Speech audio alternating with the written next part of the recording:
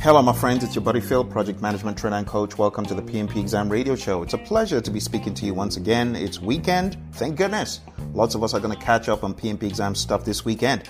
Well, today, I want to set the record straight for what exactly Scrum is. I heard some of the most disparaging remarks this week about Scrum, people saying all sorts of bad things about Scrum and Agile, and it just showed me that a lot of PMs still are like the resistance. They're holding on to that idea that nothing works except it's predictive. Now, I want to correct that. Go to PMI's publication, The Agile Practice Guide. Take a look at page 14. Take a look at the Stacey Complexity Model. It's right there for you to see that there is a case to be made for both Agile and predictive as well as hybrid. So, talking about Agile, you've heard me say this before. Out of the firms that use Agile, 90% of those firms use either elements of Scrum or Scrum itself. And that tells you that Scrum is very important. So when you go to the Scrum Guide to learn a little bit about Scrum, it says, the Scrum Guide contains the definition of Scrum, and each element of the framework serves a specific purpose that is essential to the overall values and results realized with Scrum. So the bottom line is, don't change it, especially those who are new to Scrum. Use it as is. It says changing the core design of Scrum, leaving out elements or not following the rules of Scrum covers up problems and limits the benefits of Scrum.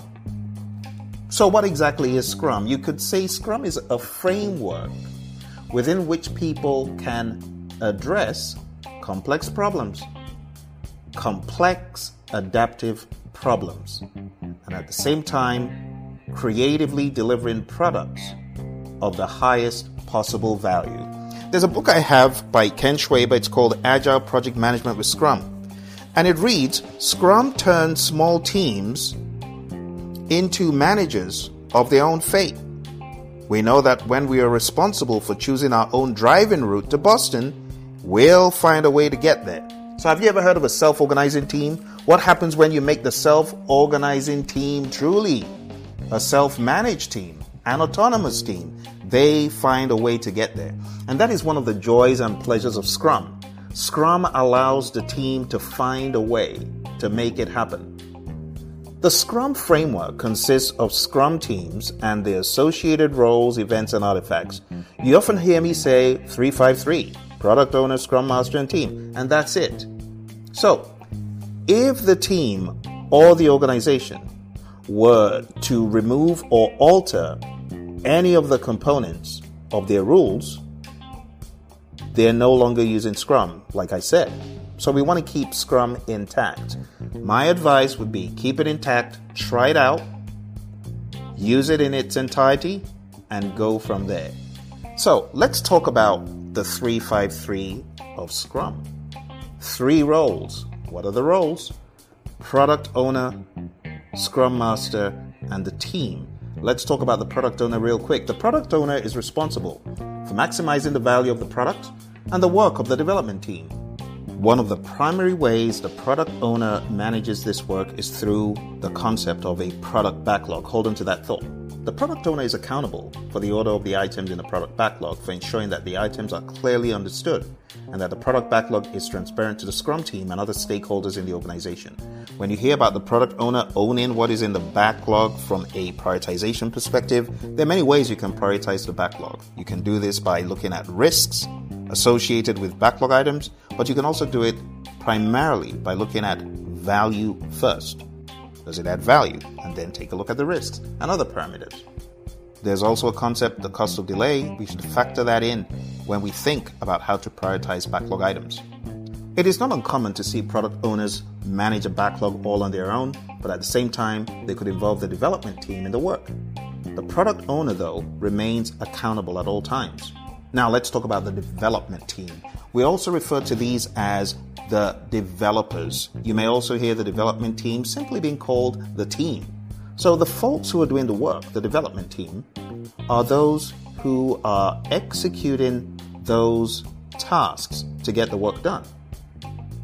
The development team is a cross-functional and self-organizing team, like I said in the beginning. And while individuals often have specialized skills or areas of focus, accountability belongs to the team as a whole. So as a team, we hold each other mutually accountable. Development teams tend to have between 3 and 9 team members. This is actually the recommended number. If you read the Agile Practice Guide, you find that number to be identical. So between 3 to 9 members, smaller than 3 may result in a skill gap, and that makes it difficult to deliver potentially releasable items during a sprint. Larger than 9 results in a level of complexity that makes coordination, self-organization, and empirical management difficult. The Scrum Master is responsible for ensuring that the Scrum process is understood and used skillfully by the Scrum team. Scrum Masters do this by acting as a guide. You could also call them a servant leader to the organization on Scrum theory, practices, and rules. The Scrum Master is often described as a servant leader role, and this description means that the Scrum Master helps by leading rather than coercing, rather than beating people over the stick. There's often a question that I pose to students. I say, true or false? The role of the project manager and the Scrum Master are identical, and people say true. No, it's not true. The traditional project management role of centralized management, centralized leadership is far from what we try to do in Scrum. In the world of Scrum, what we espouse is decentralized management. So, the Scrum Master does not have authority over the team. The Scrum Master ensures that the product owner, development team, and organization as a whole understand how Scrum can be used and helps them to accomplish and align their goals. And there you have it. Product owner, Scrum Master, and team. Now you've got a robust understanding enough to build on.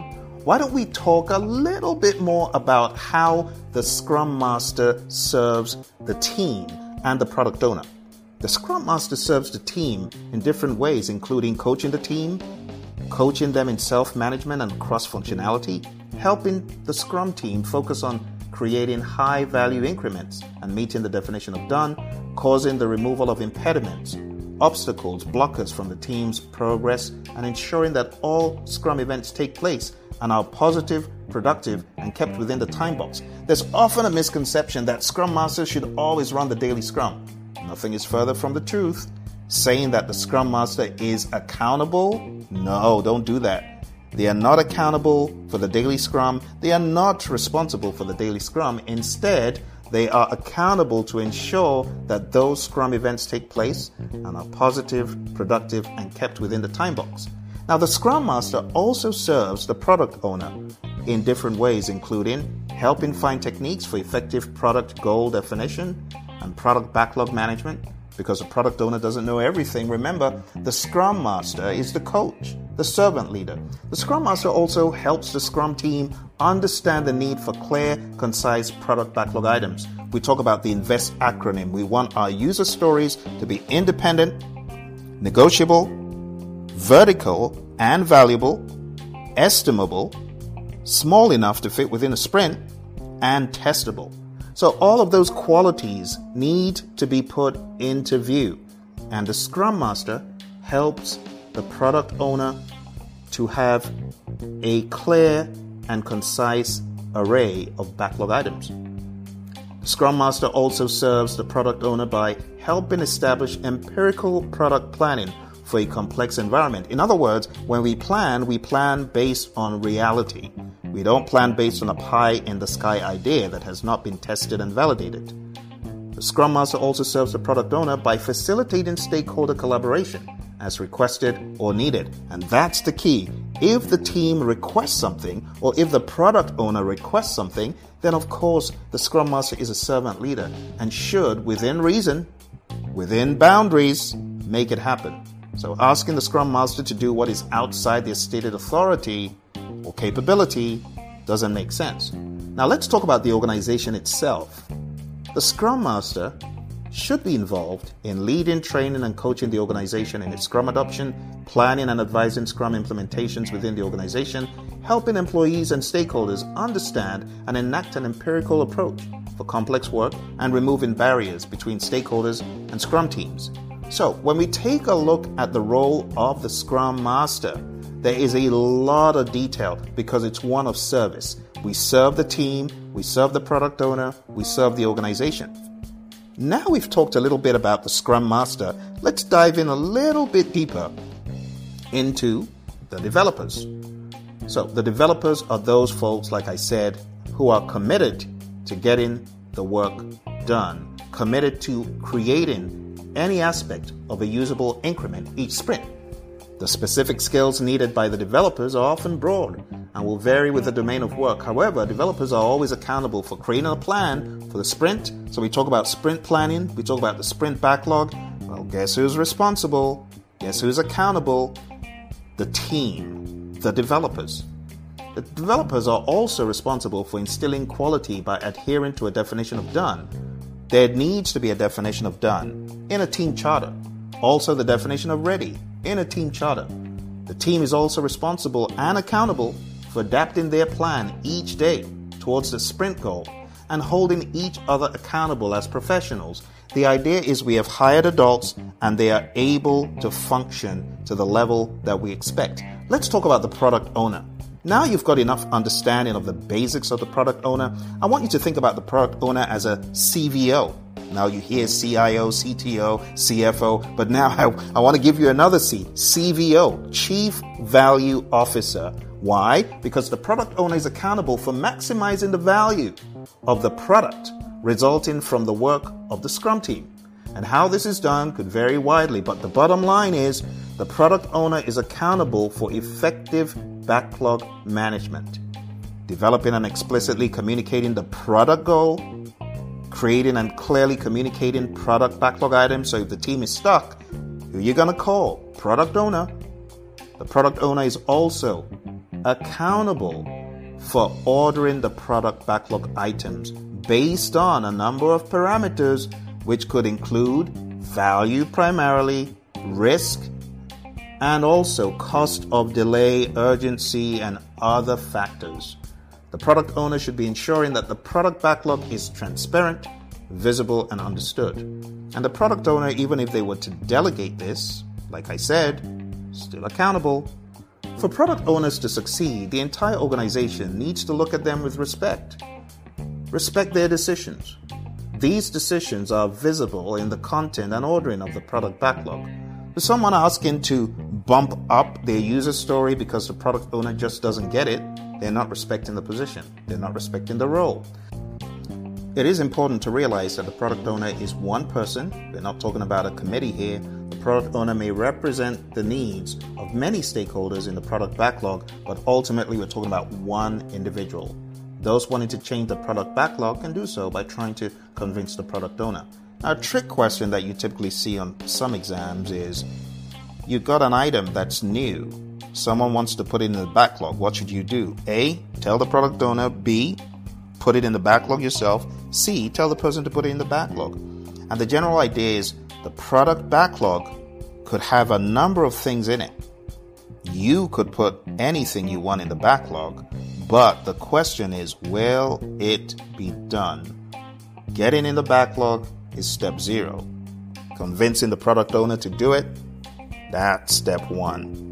And then when the product owner is convinced, the question is, where does it lie in priorities? So there are many facets and parameters to think about when you take a look at Scrum. Now that you've got a great idea about the roles, in our next episode, we'll take a look at some of the events of Scrum. See you in the next episode. And remember, if you are getting ready for the PMP exam, head on down to the website, praizion.com, and let's help you get to your goal. Take care and bye for now.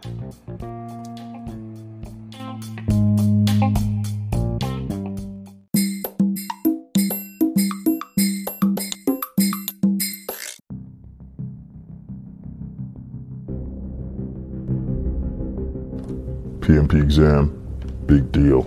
I can do it all on my own. I don't need no one to help me. Caution, Tiger. You may find that disposition to the exam is not entirely helpful. Yeah, after all, everyone's passing the exam. I'm gonna do it. All by myself. I don't need nobody's help.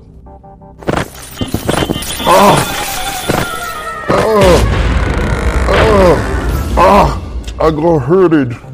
Well, I did tell you to proceed with caution, young man. You may want to consult with a coach for the PMP exam. Why don't you go on down to pmanonymous.com? Find out some of the help that's available for you. Yeah, I probably should.